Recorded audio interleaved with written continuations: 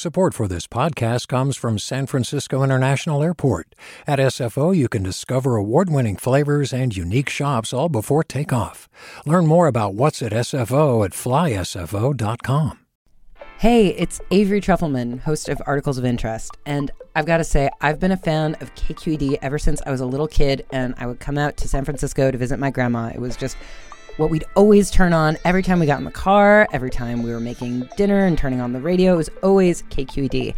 And then over the years, I've become a massive fan of KQED podcasts because this is local reporting at its best. These are answers to questions you've always wanted to know, interviews with exciting, unusual voices, necessary journalism, all told with love and care and artistry. And did you know that a majority of KQED's funding actually comes from members? It's just people like you and me supporting the programs they love, while also getting access to cool events, behind-the-scenes footage, and so much more. If you want to sign up and be a part of this amazing community, visit donate.kqed.org/podcasts to become a member today. That's podcasts with an S. Thank you for listening, and thank you for your support. From KQED. We've been talking about the demands by activists to defund the police over the last several weeks. But if you live in a city like Oakland, these demands have been voiced for a long, long time. And there is no shortage of talent there who've always been thinking of alternatives for public safety that don't involve tasers and guns. Artists create narratives that push the cultural imagination forward. So before policy change can happen, cultural change also needs to happen. Calls to defund the police have been going on all over the country, but it's going to take local action to make that change happen. And in Oakland, artists are playing an important role. I'm Devin Katayama. Welcome to the Bay.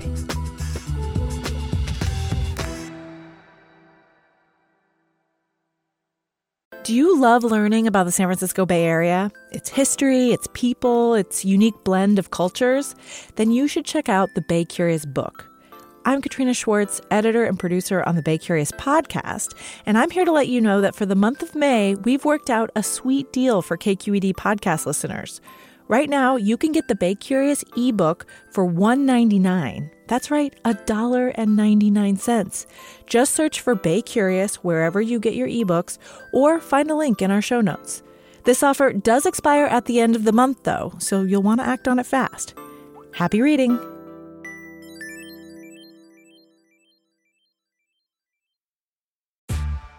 Hey there, this is Brittany Luce from NPR's It's Been a Minute. KQED's podcasts like The Bay, Bay Curious, Mind Shift, Right Nowish, and more all tell the stories of the Bay and beyond with reliable, human-centered journalism.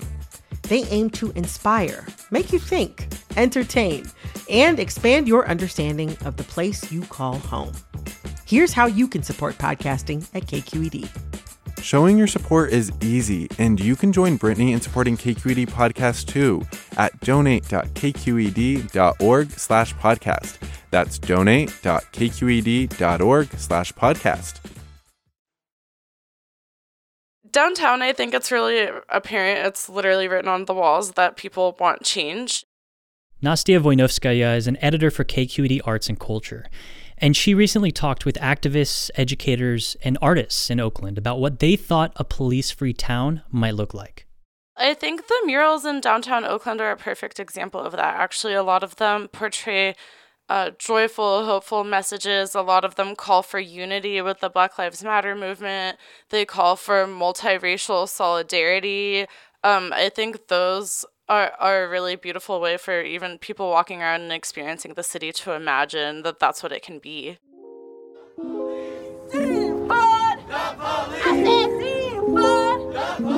This is a sentiment that has bubbled over and has been in Oakland for a really long time. I think since the police killing of Oscar Grant, people have been protesting about the same issues. And even for decades before that, combined with the pressure of the pandemic situation and then the just multiple instances of racist killings on video, that tension bubbled over, and it has also translated to concrete demands of budgetary changes people want in Oakland to defund the police department.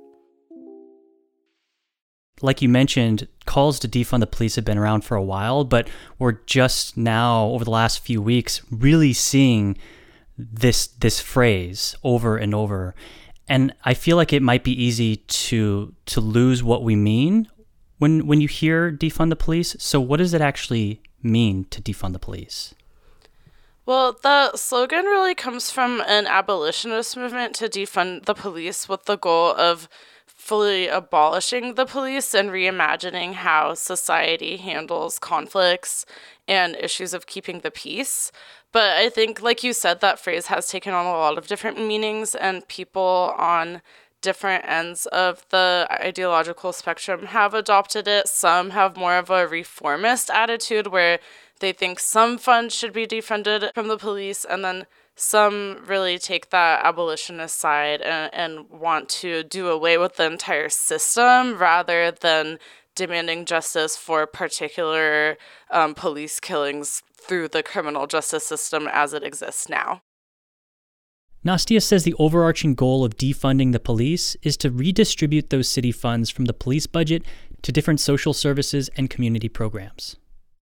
Oakland advocates are asking for unarmed mental health specialists and social workers to respond to issues that have to do with homelessness, mental health crises, issues of domestic violence and rape, issues where these advocates are arguing an armed officer with a badge and a gun often just exacerbates the situation rather than bringing any kind of peace or even advocating for the survivors of violence in a responsible way.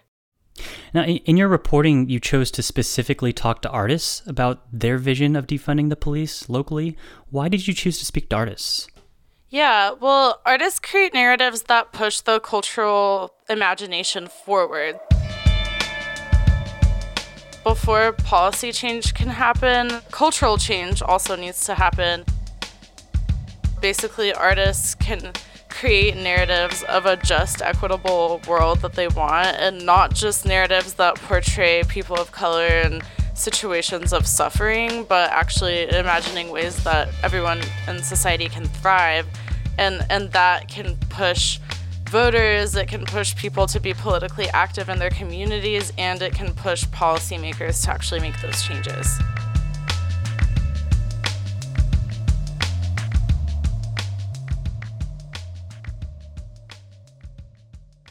You know, for a lot of people, the idea of defunding police departments brings up a lot of concerns about public safety.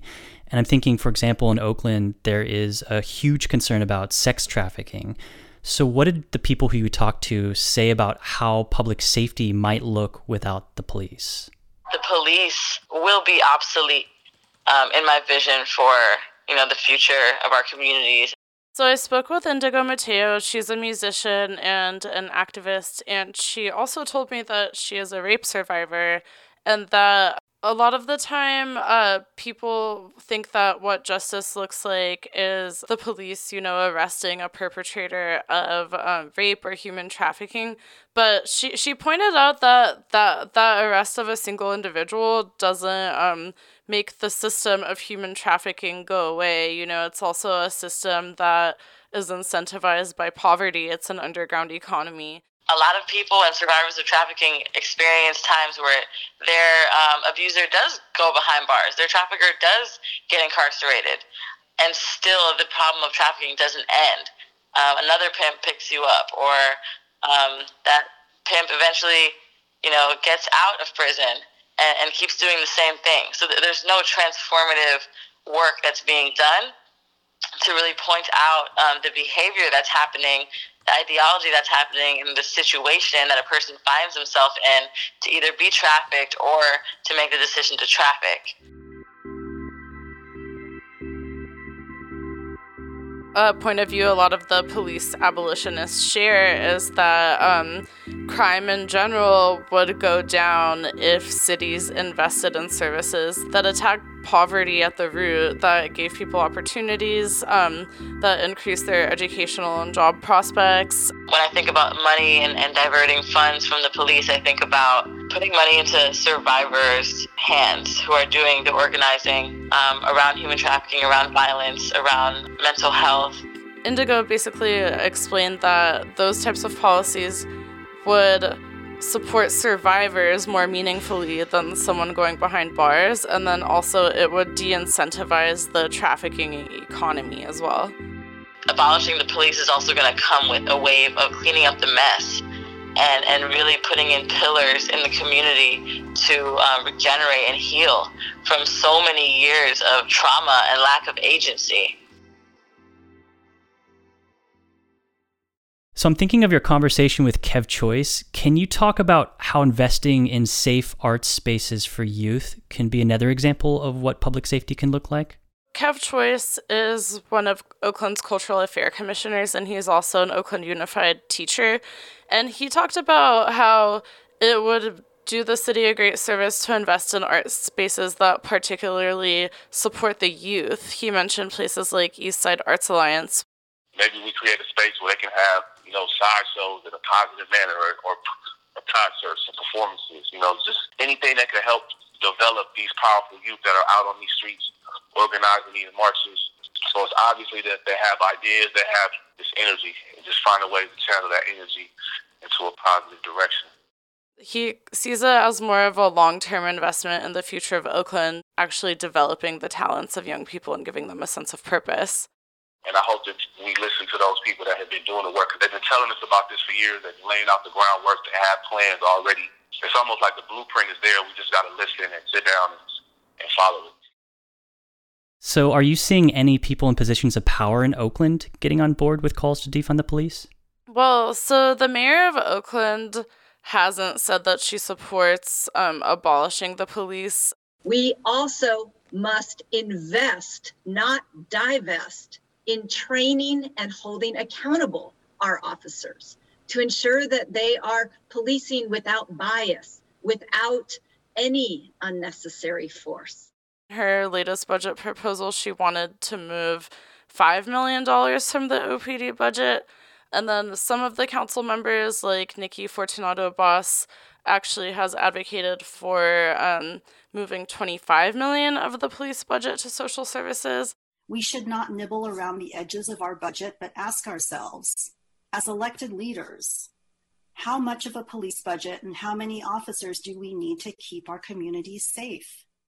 But activists still think that falls way short. Like the Anti-Police Terror Project, which is a group that has been doing police accountability work in Oakland for years. They have a campaign where they're asking people to call their city council members and demand that Oakland take out $150 million from the police budget. Okay, I gotta ask, how big is the Oakland police budget? So it's about 44% of Oakland's general fund and about 20% of the total city budget. So $5 million is hardly anything. Yeah, that would be a drop in the bucket. The department remains under the oversight of a federal monitor. That's the product of a police scandal, the Riders case, 13 years All kinds of reforms have been tried in Oakland. In fact, OPD has been under federal oversight for almost 2 decades, and it's failed to meet some crucial reforms to even get out from under federal oversight. So I think a lot of people that before were kind of more moderate and maybe they supported police reform and they thought through reform they could create greater accountability. I think some of those people have hit a wall and they've come to adopt this call to defund or abolish the police as well.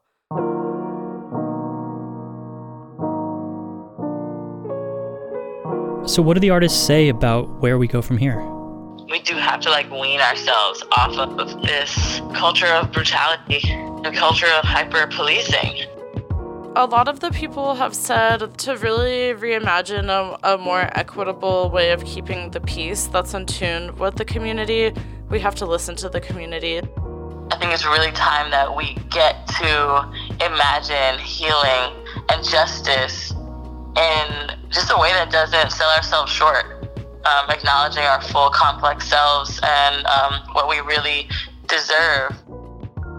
People really hope that this moment translates into a long-term movement, and I think that to keep interest in it, artists will have a big role and make work that continues to keep this in people's minds and make it interesting to people. This is a long-term fight, and I think artists will play a really important role in keeping it on people's radar.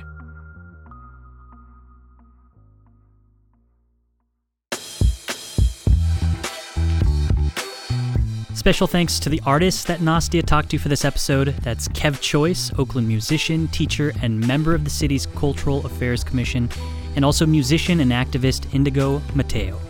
And to see pictures of some of the murals artists painted in downtown Oakland, you can check out the link that we'll leave you in our episode notes.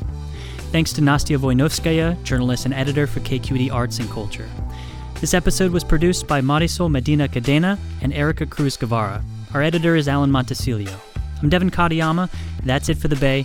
We'll talk to you next time.